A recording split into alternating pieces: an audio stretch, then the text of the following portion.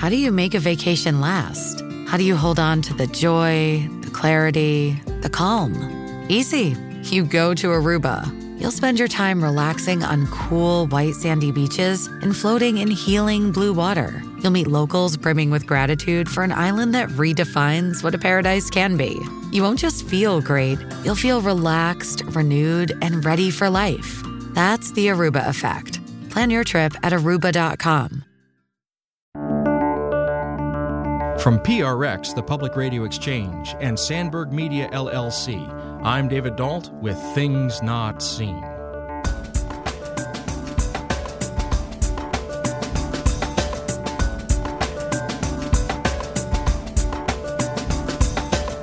I knew I wanted to include my father and my grandma a lot in the book. So once I started interviewing them, I started to realize that like the real delight that came out in me, or really the real grief that came out in me, was always in response to the particular. It's hard to draw out really seemingly mundane stories, but I think that is where the bond between the three of our stories really is strengthened, is in these kind of very small fragments of memory.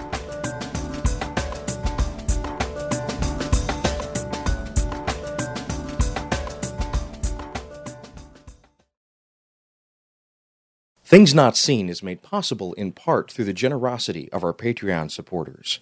If you'd like to join them, please go to patreon.com/notseenradio. That's patreon.com/notseenradio. Thank you. Dreaming of a better sleep? Tossing and turning is not your destiny. And Ollie is here to help. Ollie invites you to sink into sweet, sweet slumber to improve your mental and physical health and overall wellness. More than just melatonin, Ollie's ingredients help you unwind your mind for a delightfully dreamy drift off. Sleep is on the way at Ollie.com. That's OLLY.com.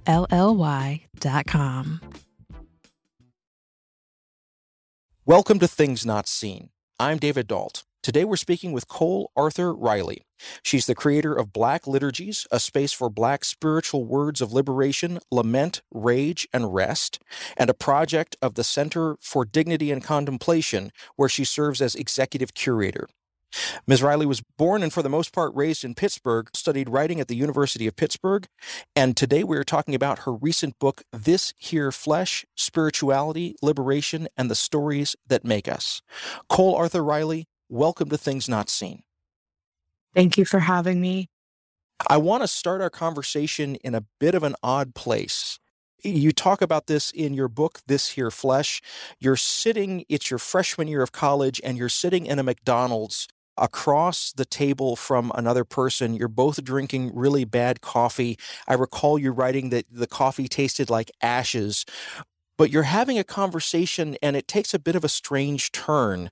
And I wonder if you would take me and my listeners back to that moment, who you were speaking to, and what was being said that kind of made you pull back inside a little bit. Yes. So this was a McDonald's on Forbes Avenue in Pittsburgh. It's still there. And I was in college. I was sitting across from my first Bible study leader ever. I'd never studied the Bible meaningfully before college. And I had found myself, as a Black woman, I had found myself in a very white evangelical Christian space and was looking for some amount of belonging in that, and was maybe even finding some amount of belonging in that, but didn't quite resonate with a lot of the language and a lot of doctrines or creeds about God. So I'm sitting across from this woman, and well, she's a senior, so sitting across from her, and she's trying to give me the gospel message. She's saying, Jesus is in your heart. You need to have Jesus in your heart to be saved. And was using this pretty common, it's not uncommon, this pretty common framework for approaching the divine. as a savior, a rescuer from some kind of doomed fate. And the funny thing is, this girl, she really did speak like a Hallmark card. It was so clear that it wasn't necessarily her. It was almost like a possession or something. It wasn't her. Something shifted in her as soon as we would start talking about God and using all this kind of very cliche language. And without the understanding that as an outsider, as a person new to a Christian tradition, it all just sounds absurd. Like, why would I want God in my heart? And I think I say in the book, I didn't have the courage to tell her, I like my heart just fine. And she says, for eternal life, God looks to the heart. And there's something that of an assumption even in that, to assume that I would want to live forever. And I, for one, don't. So, yeah, the whole scene was a bit surreal and really complicated internally, but I couldn't express it out loud at the moment. Well, thank you for taking a moment and giving us that orientation, because you've placed now on the table of the conversation several things that we can begin to dive into and unpack. First of all, the way that you described the kind of script that this person was running from, you describe it as kind of a possession. And it's interesting to me because even though we're talking about spiritual things, this is a book about embodiment and what it means to have a body and what it means to have a particular type of body. And I wonder if you'd be willing to speak a little bit about that. So when we're talking about This Here Flesh, the title of your book, help us and help my listeners to begin to understand how you were thinking about that as you began to arrange these stories into the pattern that you weave for us as readers. Mm-hmm. Yes, I knew I wanted to write a book about spiritual liberation. And I was thinking, what are the ways what are the things I've been taught or trained in that were more about captivity than liberation? And the most obvious thing for me, at least, was concepts of a disembodied spirituality. The ideas of, you see this a lot in Christian spiritualities, specifically this idea of kind of escaping the body and making it to a someday heaven, which is usually thought of as disembodied. And I think Christian rhetoric has a lot of calls to have your body suffer. There's this kind of strange thing that happens where when you're taught about the suffering of Christ, it's like, Christ suffered, so how are you going to suffer? And usually that call is somewhat bodily, as if it's not irrelevant, but it's like this necessary cost that your body is almost expendable. So I was it was frankly pretty easy for me because I'd been formed in other spiritualities. I'd been formed in the spirituality of my household, which was very sensory and embodied. And I was being formed in college, especially by the spirituality that I found in Black literature, which is so embodied, so earthy, so mysterious and imprecise. And the title of the book, This Here Flesh, actually comes from a Toni Morrison novel, Beloved, and this sermon that the matriarch gives in the clearing, where she talks about loving the body in this here place. We flesh that weeps, laughs, flesh that dances on bare feet in grass, love it. And she gives this kind of beautiful sermon or monologue, or whatever you want to call it, in the clearing that is really subversive. And Morrison writes that this matriarch, Baby Suggs, she writes, didn't tell them to go and sin no more. This kind of traditional white evangelical gospel telling, the gospel, go sin no more, don't sin. Her gospel, so to speak, was about the flesh, was about embodiment, being in your body, weeping, laughing, dancing, and ultimately loving it. If you're just joining us, this is Things Not Seen. I'm David Dault. We're speaking today with Cole Arthur Riley. She's the creator of Black Liturgies, which is a space for Black spiritual words of liberation, lament, rage, and rest, and is a project of the Center for Dignity and Contemplation, where she serves as executive curator. Today we're talking about her recent book, This Here Flesh, Spirituality, Liberation, and the Stories That Make Us. I want to return to something that you said just a moment ago. You said that Black literature is often imprecise.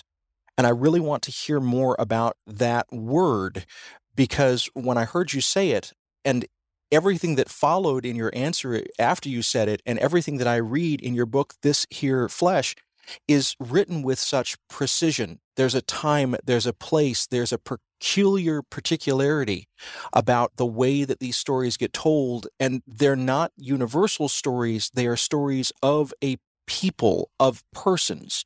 And so even though you're saying that it's imprecise, I found incredible precision in the book and also in the Black literature that you quote throughout the book. So I'd love to hear about that tension a little bit between your claim of imprecision and the precision that I found throughout your work.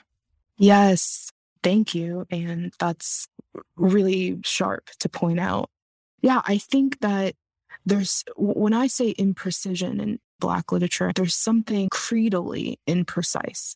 When you think about a creed encapsulating your belief system, there's something imprecise about maybe the education of a belief, the pedagogy that's happening. There's something imprecise.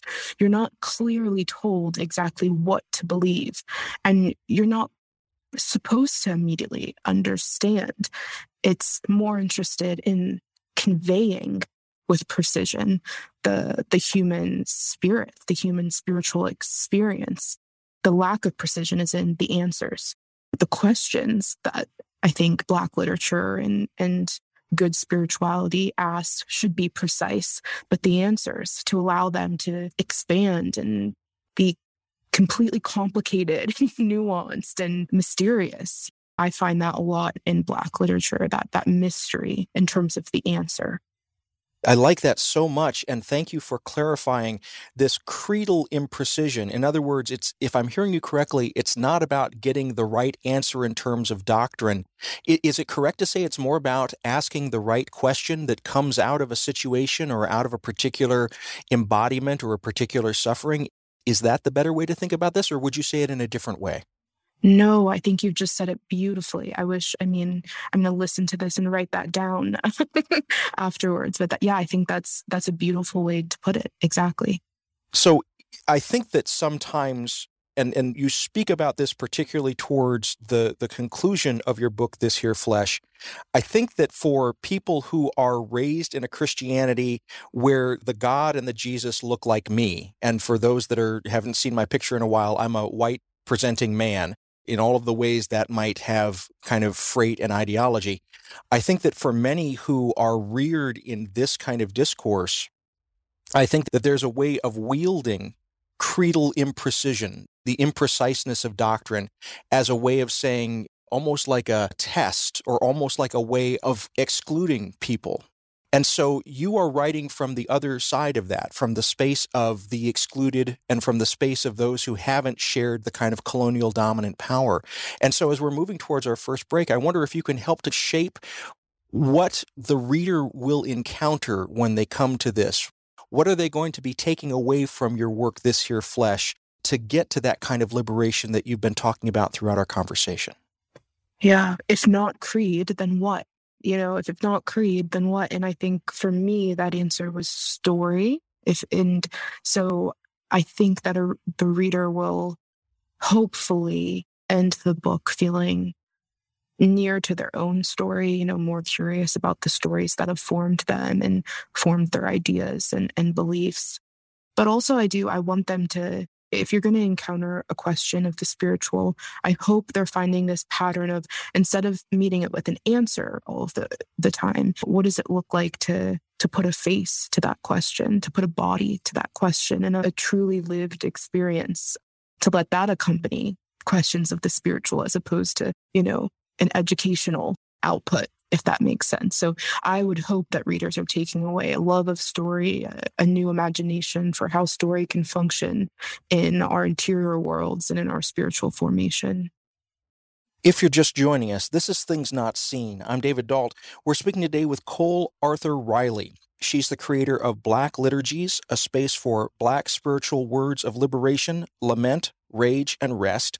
It's a project of the Center for Dignity and Contemplation, where she serves as executive curator. Born and for the most part raised in Pittsburgh, Riley studied writing at the University of Pittsburgh. Today we're talking about her recent book, This Here Flesh, Spirituality, Liberation, and the Stories That Make Us. We'll be back in a moment. Things Not Seen is brought to you in part by Liturgical Press. Liturgical Press is a trusted publisher of resources on liturgy, scripture, theology, and spirituality. They've evolved to serve the changing needs of the Christian church, and they produce resources for pastoral leaders, teachers, engaged learners, and all leaders looking for quality books on faith and culture. Lit Press books are available at your favorite book retailer and online at litpress.org. That's litpress.org.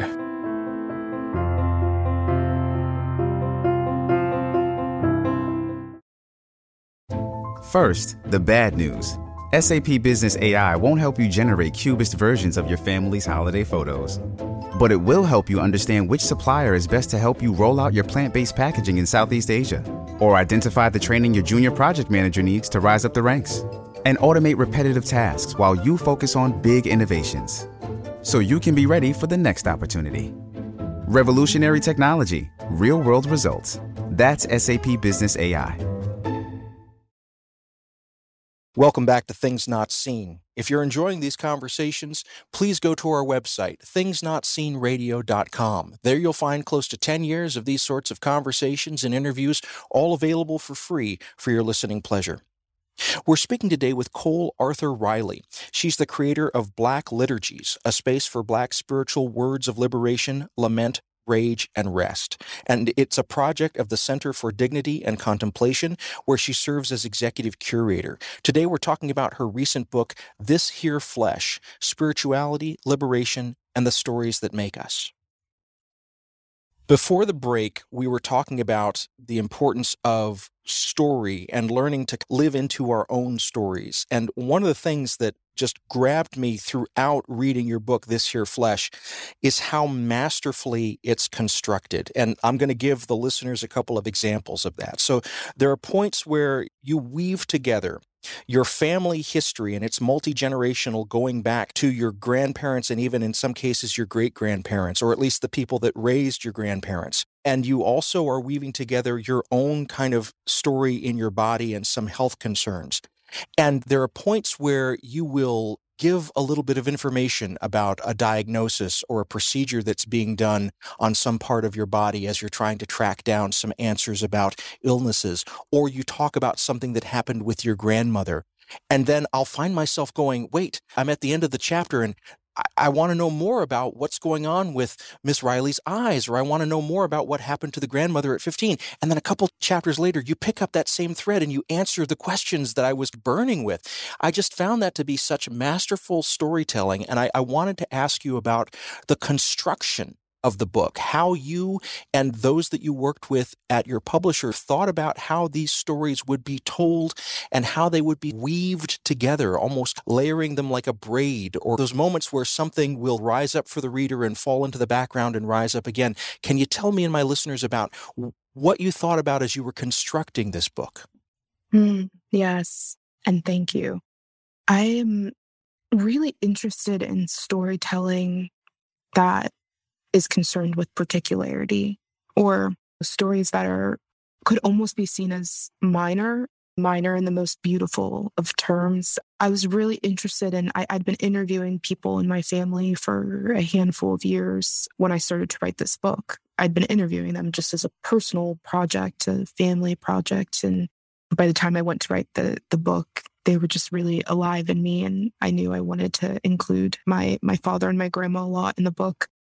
So once I started interviewing them, I started to realize that like the real delight that came out in me, or really the real grief that came out in me, was always in response to the particular. It's hard to draw out really seemingly mundane stories, but I think that is where the bond between the three of our stories really is strengthened, is in these kind of very kind of small fragments, almost kind of fragments of memory. And I could have just tried to braid together our overarching stories, the kind of like grand events of our lives.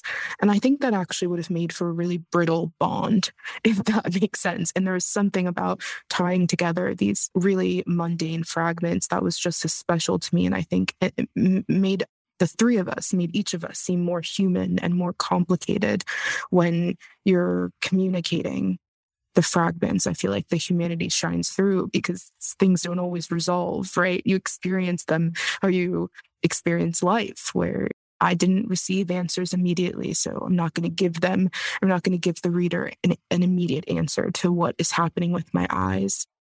And I think hopefully that will draw the reader in. Hopefully that draws the reader in and doesn't alienate them if you do it right. But I want to give people kind of an appetite for stories that don't resolve or don't resolve immediately, but together with the braiding, that language I use, the braiding together of the fragments, that creates the image of the person as opposed to very clear, grand narrative, if that makes sense.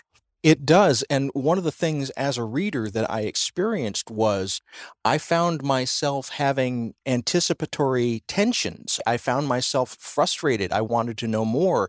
And then when I was given more information a chapter or two later, I found myself relaxing and saying, oh, now I know more. And so I really do think that exactly as you said, this kind of technique of storytelling, it's an art, and it's clear that you have studied it and given it a lot of thought because it was really effective for me as a reader.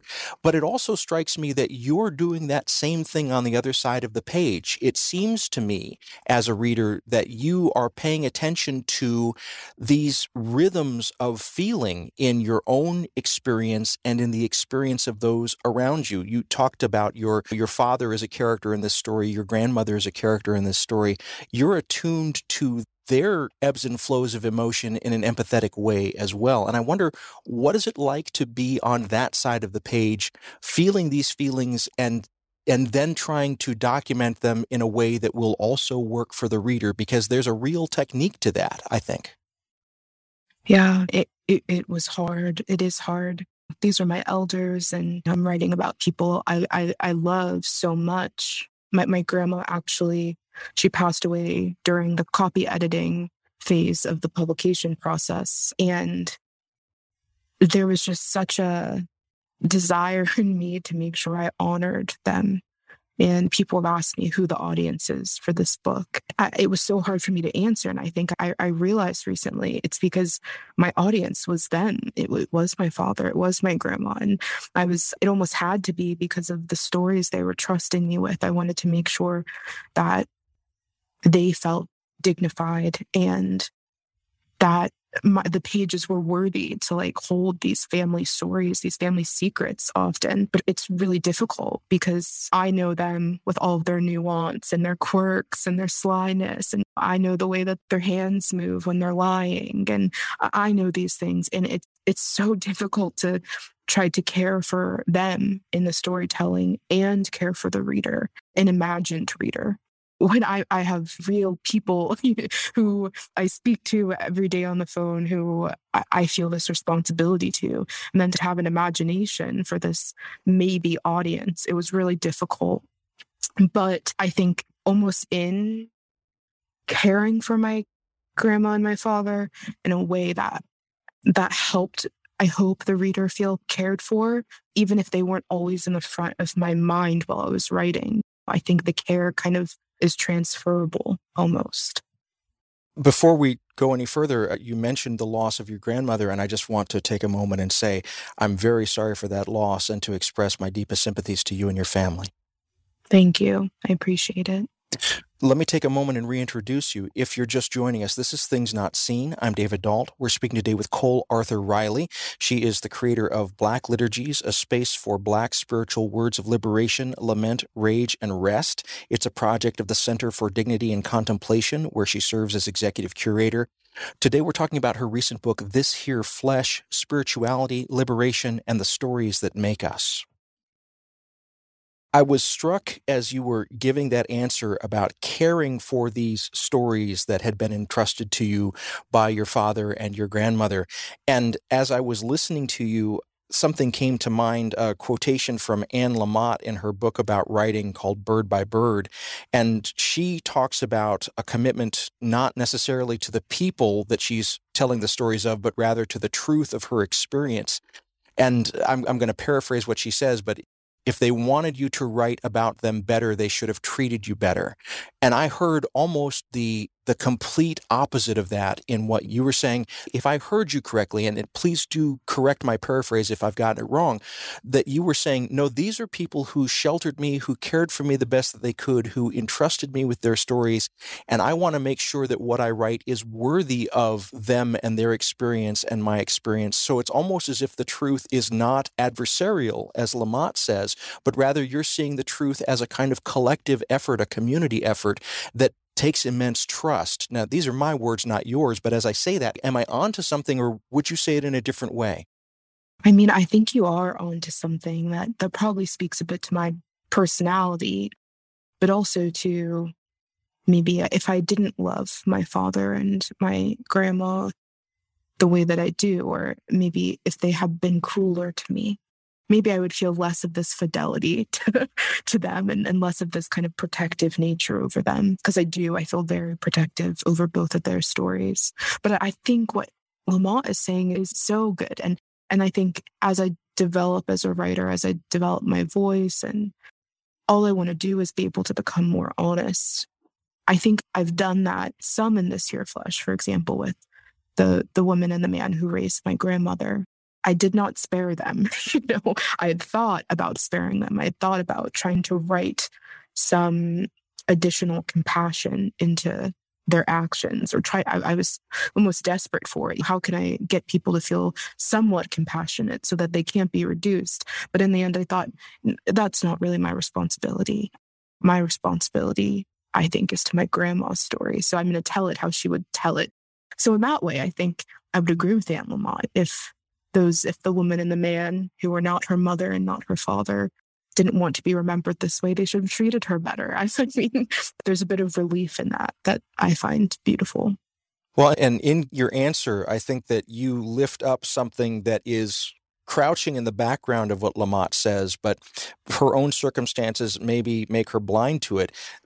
We can definitely be cynical about the people that have been in our lives, but also when those in our lives have treated us with tenderness or with care, we can also be joyful about that, and we can rejoice and we can honor those things that have been given to us. And so I really like the way that you sort of thought your way through my answer.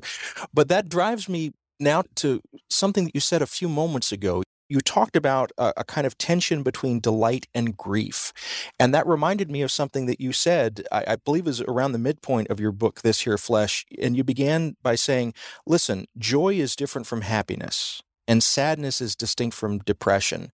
And when we're talking about these kinds of feelings, oftentimes our culture flattens them down so that grief and sadness and depression are all in the same hue, and delight and joy and happiness.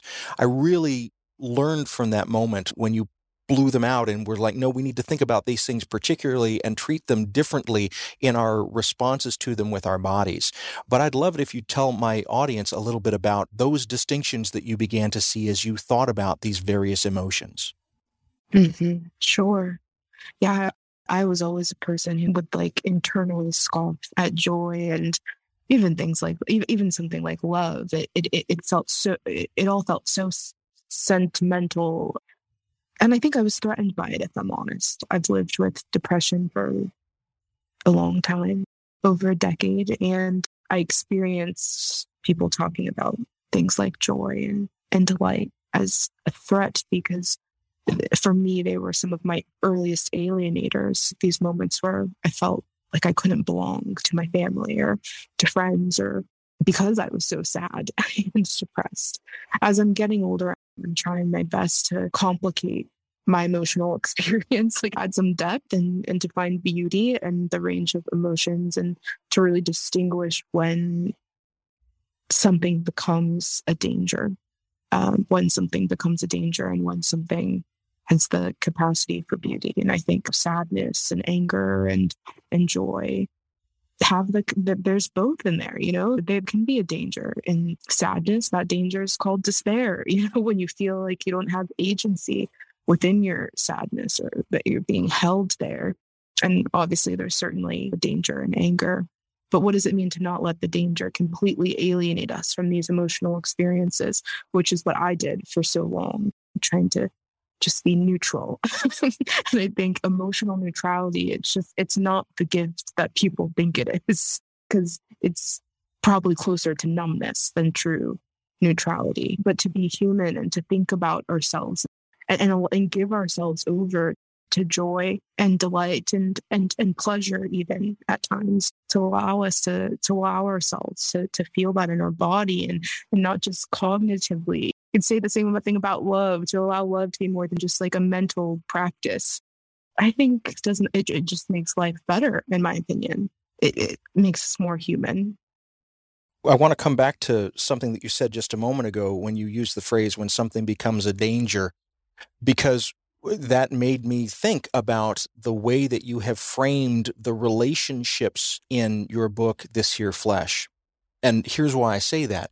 Because throughout the book, those things that should be close to us and trustworthy to us, so familial relationships between parent and child, or the relationship between your own desires within your body and your body's ability to make good on those desires with health and with robustness. Like, there are points in your book where continually something becomes a danger in these things that, if we take the Hallmark card view of the world, is supposed to be all sweetness and light. And so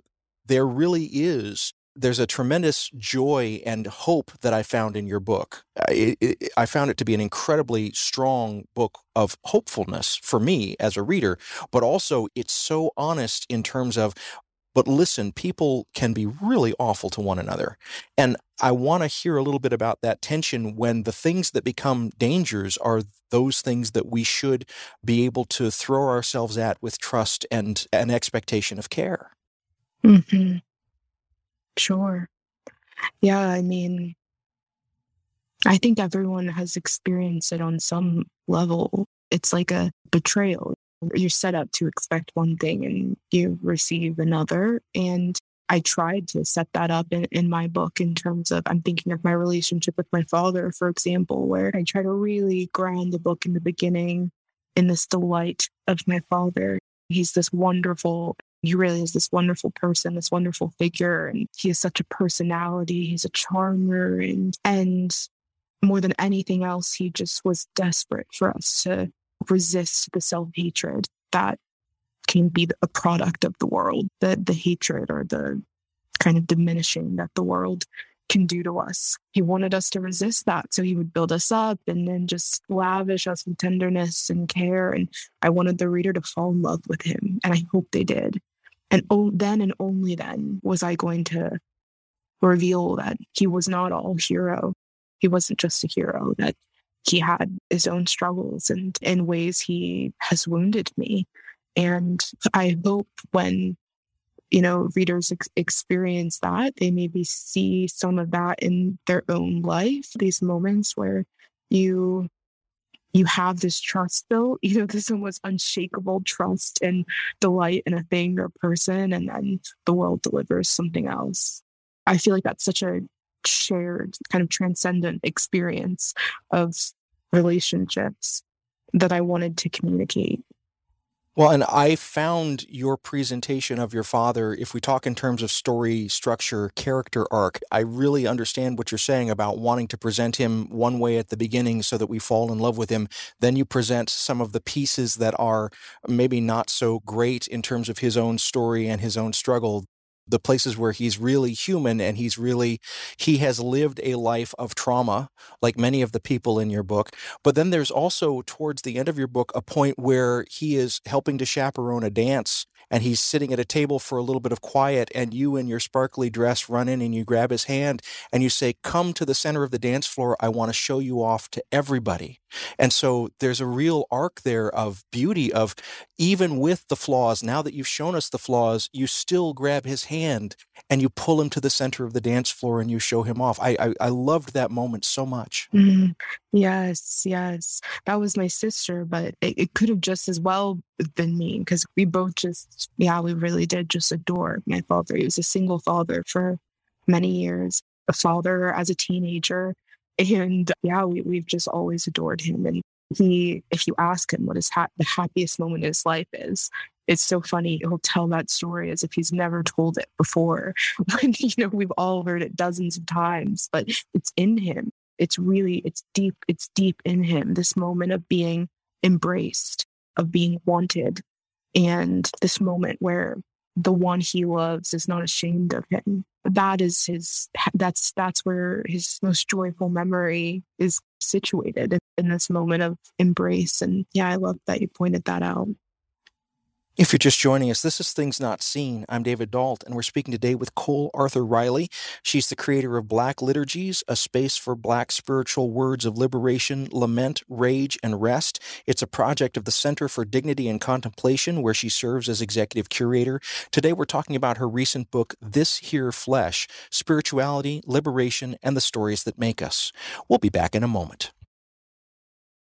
Find a fresh take on a fall getaway to Wilmington, North Carolina and beaches. Enjoy hiking trails in a state park, fresh seafood with a side of live music, and fall festivals galore. Then live it up along the Riverwalk in Wilmington's historic downtown. With 3 island beaches, Carolina, Curie, and Wrightsville, and a vibrant downtown, you get the best of the Carolina coast all in one place. Plan your fall getaway at WilmingtonandBeachesVacation.com. Welcome back to Things Not Seen. I'm David Dault. Each week on our program, we bring you a rich conversation about culture and faith. If you're enjoying these conversations, please go to our website, thingsnotseenradio.com. There you'll find close to 10 years of these sorts of interviews and conversations, all available for free for your listening pleasure. We're speaking today with Cole Arthur Riley. She's the creator of Black Liturgies, a space for Black spiritual words of liberation, lament, rage, and rest. It's a project of the Center for Dignity and Contemplation, where she serves as executive curator. Today, we're talking about her recent book, This Here Flesh, Spirituality, Liberation, and the Stories That Make Us. Coming back to the structure of This Here Flesh, you start out the book with something, and then you come back to it towards the end of the book, and I really liked the way that you did this. And it's the matter of being a contemplative, and what it means to be a contemplative who has a body and isn't just sitting apart meditating, but is contemplative in their heartbeat and in their movements and in their breathing. And you start out saying, I'm going to talk about this, and then almost for 8 or 9 chapters, it goes into the background, and then it comes forward again. And this is how we do it. We do it by loving combined with justice. We do it by telling stories in ways that are powerful. We do it by honoring our bodies and healing and resting. I want to hear more about contemplation. Mm-hmm. Yes. I do have a little bit of the heart of a monastic in me, I think. I always have maybe been given to, I don't know, my own interior world. I just was a very shy and quiet child and adolescent and college student for that matter. And there's something that's always been really comfortable for me in a spirituality that's contemplative. At the same time, I know myself, and I know in me and many of us is this kind of risk of disembodiment, of inflating projects of the mind or inflating intellectualism or whatever. And I wanted to be sure my spirituality was more than that. Yeah, that it wasn't suppressing my body, that it wasn't suppressing the sensory, but allowed for both. And I've reached this place. I say this in the beginning of the book, but my family, we have this kind of family mantra, pay attention. Really, this is my dad's mantra, but he's the only one that says it. But it's said so much, and it's so, deep in each of us that it feels like our mantra. And that really speaks to me in terms of contemplation, to think about it not as just this pilgrimage into your interior world in isolation, but also just this attention to the interior and your interior life, but also attention to the exterior and attention to your neighbor and the justice or injustice in the world, or the beauty or decay of the world, but just maintaining some fidelity to that attentiveness around you. I think to me, that's what good contemplation is. And the way I do it is through storytelling, because it's in kind of preserving memories and stories that I think, for me, that attentiveness becomes easier, or I see things, or I notice things, or I smell or taste things that I might not have been so present to if I didn't know I had a responsibility of remembrance, of caring for what was happening in that moment. And so, yeah, I think I say in the beginning, this is a book of contemplative storytelling, and which I completely made up that term. That's absolutely what I want my spirituality to look like. I want it to look like this attentiveness, and I want the path, at least for me, to be through story. So when you say something, like you said in our last segment, that you want to ensure that the pages are worthy of the stories that you were given by your father or your grandmother, that's part of the key, is making sure that you were present in the moment of the telling, and that you captured something that was maybe beyond simply the words that were being said, but to the deeper truth that was going on behind it. Help me understand how attentiveness helps us to make the pages worthy of the telling. Yes, that's so beautiful. And I don't think I would have even been able to articulate it that way immediately, but I completely resonate with what you've just said. And and I'll say it was just as much about their words as it was how they spoke the words. Or some of it I just did with an audio recording, but some of the interviews I did, I was able to video them and really capture the way their mouths move, or the smirks, and the head scratches or the shoulder shrugs. And you'll notice that in the book, a lot of times I'm not just telling the story for them, I'm allowing them and their voice. It's like you watch them tell me sometimes. And it's like you'll see my grandma's shoulder slump, or you'll see my father hide his face. And there's almost, I don't know, like the door into the actual story excavation that I think readers have at moments that I think is really beautiful. So what I think, if the pages are worthy, it's because I've been able to tell the truth. If we go back to that Anne Lamott quote, I've been able to tell the truth about their stories, and then also the truth about them that they don't even see, that they don't even get to observe in themselves as they're welcoming me into these stories. You mentioned that your grandmother passed during the page proof process of bringing your book, This Here Flesh, to release. I wonder if you have shared this with other family members, and what has their response been to the telling of these stories? So it's funny that you ask. Two friends and I were just giggling about this last night. What if someone asks you in an interview, has your family read this book? And no, they haven't. And I think it's a really interesting, I mean, my father, he just can't read it without crying. Same with my sister. And I think because everyone is so in the grief still of losing my grandma, it's really difficult to hear her voice or encounter these stories on the page. But I have a cousin, my dearest cousin. She's pretty much a sister to me, and lived with us for a number of years, and we with her, and she has read it. So one of us has read it, and it's just been so, I don't know, meaningful. I think it's strengthened the bond that, when you hear someone write about your family through their eyes, or when you hear your grandma's voice and the voice of your cousin, like something really strange and beautiful happens. And I think there's some kind of closeness that's fostered. But even with those who haven't read, I think even just having the artifact, there's been a lot of talk in my family about the lack of history that we've been able to preserve, and the lack of artifacts that we've been able to preserve. And we've spoken at length about just how much of a relief it feels like to know that you have something to keep and to pass on, and that our children can inherit and maybe be inspired by and want to write their own kind of family storytelling account. So that's been really special. Let me take a moment and reintroduce you. If you're just joining us, this is Things Not Seen. I'm David Dault. We're speaking today with Cole Arthur Riley. She's the creator of Black Liturgies, a space for Black spiritual words of liberation, lament, rage, and rest. It's a project of the Center for Dignity and Contemplation, where she serves as executive curator. Today we're talking about her recent book, This Here Flesh, Spirituality, Liberation, and the Stories That Make Us.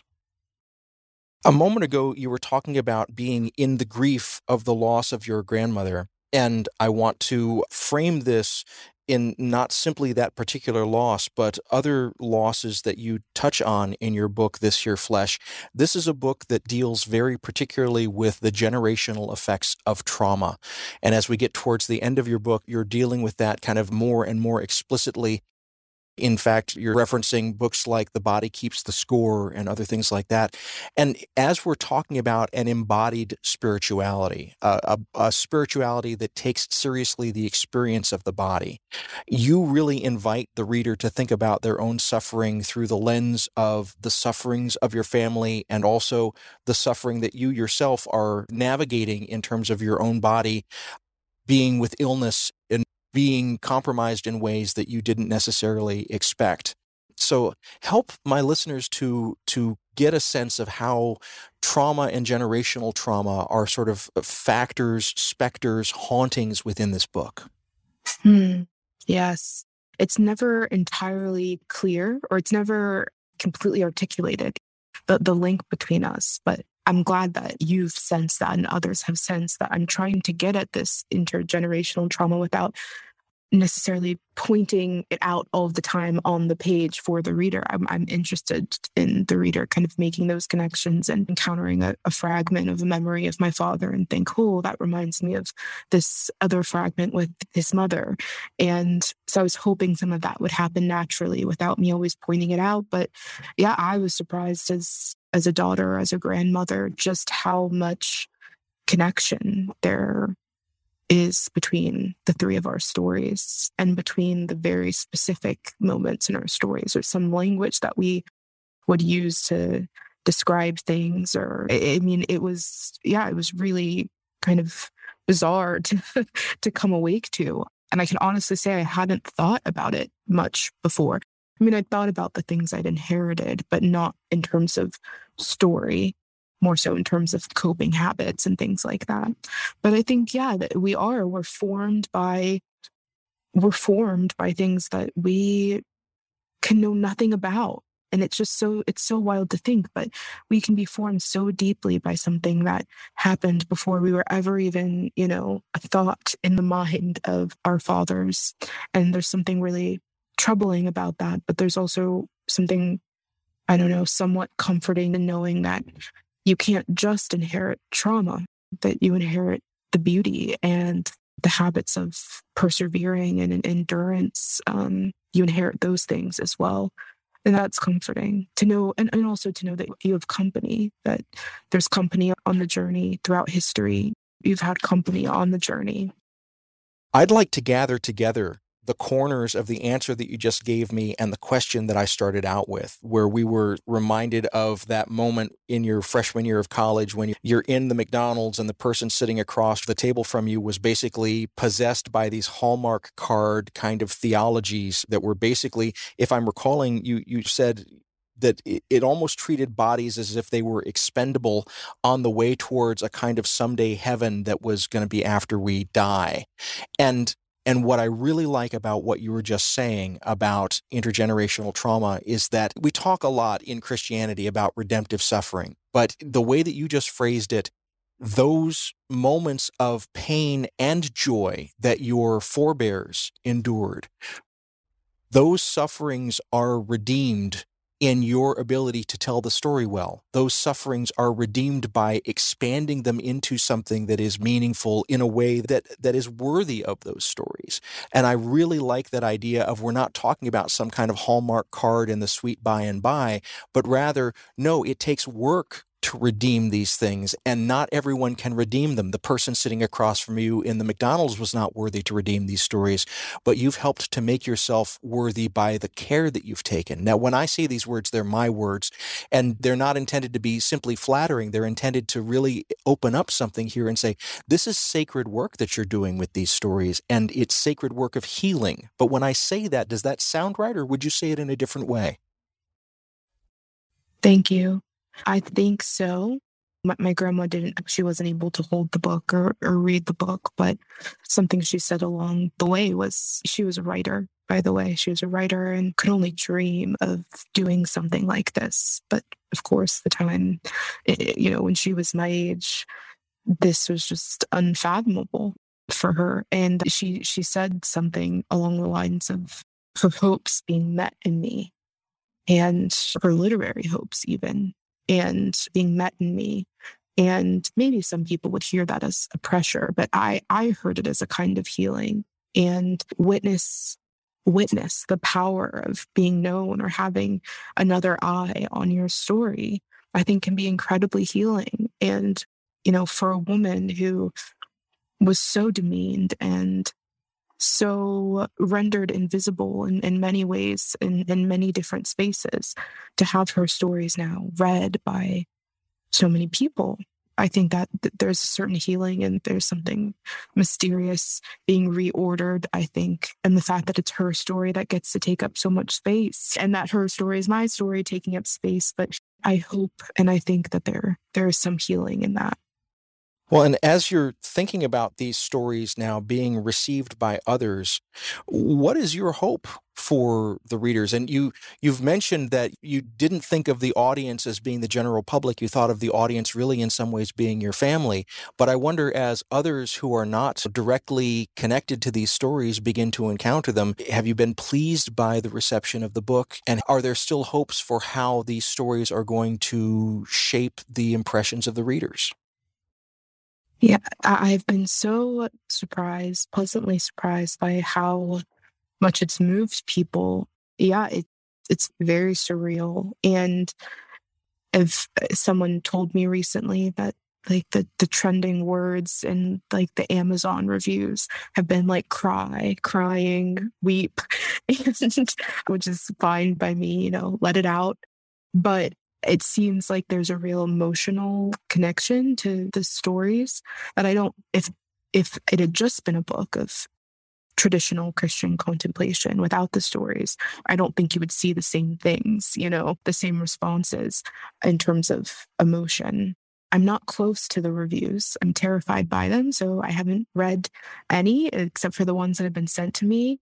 But I think that what I hope has happened in some way, that people have felt kind of an exhale. They've felt a form for spirituality that allows them to kind of expand or just be curious or to wonder and to not always know. So I hope readers take the stories with them, but only in as much as it liberates them into their own story more and continues to make them curious and compassionate toward the people that have formed them. And I wonder, now that you're on this side of the project, and if you're uncomfortable answering this, I will certainly withdraw the question, but I wonder if you're willing, what have you learned about your own spirituality as a result of being on now the other side of this project and writing it? What a good question. The biggest thing is I've learned just how afraid I am. Afraid I am to tell the truth, to tell the truth about what I think or what I don't think or what I believe or what I don't know I believe. I have never been so sure about the role belonging plays or desire for belonging plays and how I and probably others communicate our belief systems. If I wouldn't have said, I'm an introvert. I consider myself somewhat of a loner, and I wouldn't have said that I'm driven by belonging, and no one that knows me would probably say that, but I've recognized even that in me. Alienation is a powerful thing, and it can lead us to profess all kinds of things about God that we don't actually think or believe, and all kinds of things about the world and the way we should move in the world that we actually don't believe.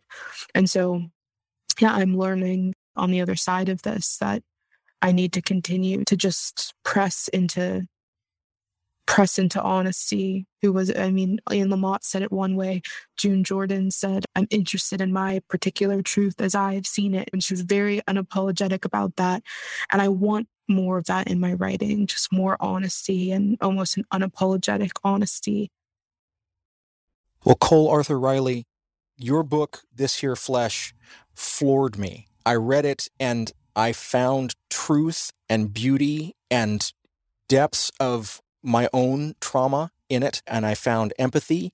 It is a book that I am so eager to share with my students when I teach next fall. It's a book that I'm delighted to share with my listeners today. I know that it took a lot to create this book, and I want to thank you for the time that it took to gather these stories and to shape them. Thank you for the time that it took to write it and to get it into this form. Thank you especially for taking time and talking about it with me and my listeners today. Thank you, and thanks for having me. It's been a pleasure. We've been speaking today with Cole Arthur Riley. She's the creator of Black Liturgies, a space for Black spiritual words of liberation, lament, rage, and rest. And it's a project of the Center for Dignity and Contemplation, where she serves as executive curator. Today, we've been talking about her recent book, This Here Flesh, Spirituality, Liberation, and the Stories That Make Us, available now from Convergent Books. Things Not Seen is produced by Sandberg Media, LLC. We're distributed nationally by PRX, the Public Radio Exchange.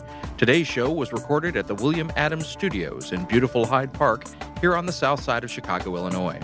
Our studios have a home courtesy of the Zygon Center for Religion and Science, part of the Lutheran School of Theology at Chicago. Neither Zygon nor LSTC are responsible for the content of this program. Our theme music is composed by Gene Kija. Our show is made possible in part by the generosity of supporters on Patreon. You can find out how to help us create great programs by going to patreon.com/notseenradio. You can follow us on Twitter at notseenradio. Visit us on Facebook and like our page to receive regular updates about the show and find out more about our guests. That's facebook.com/thingsnotseenradio. And you can sign up for the free podcast, listen to old shows, send us an email, and find out more about our guests if you visit us on the web at thingsnotseenradio.com. I'm David Dalt, and we'll be back next week with more conversations about culture and faith. Please join us.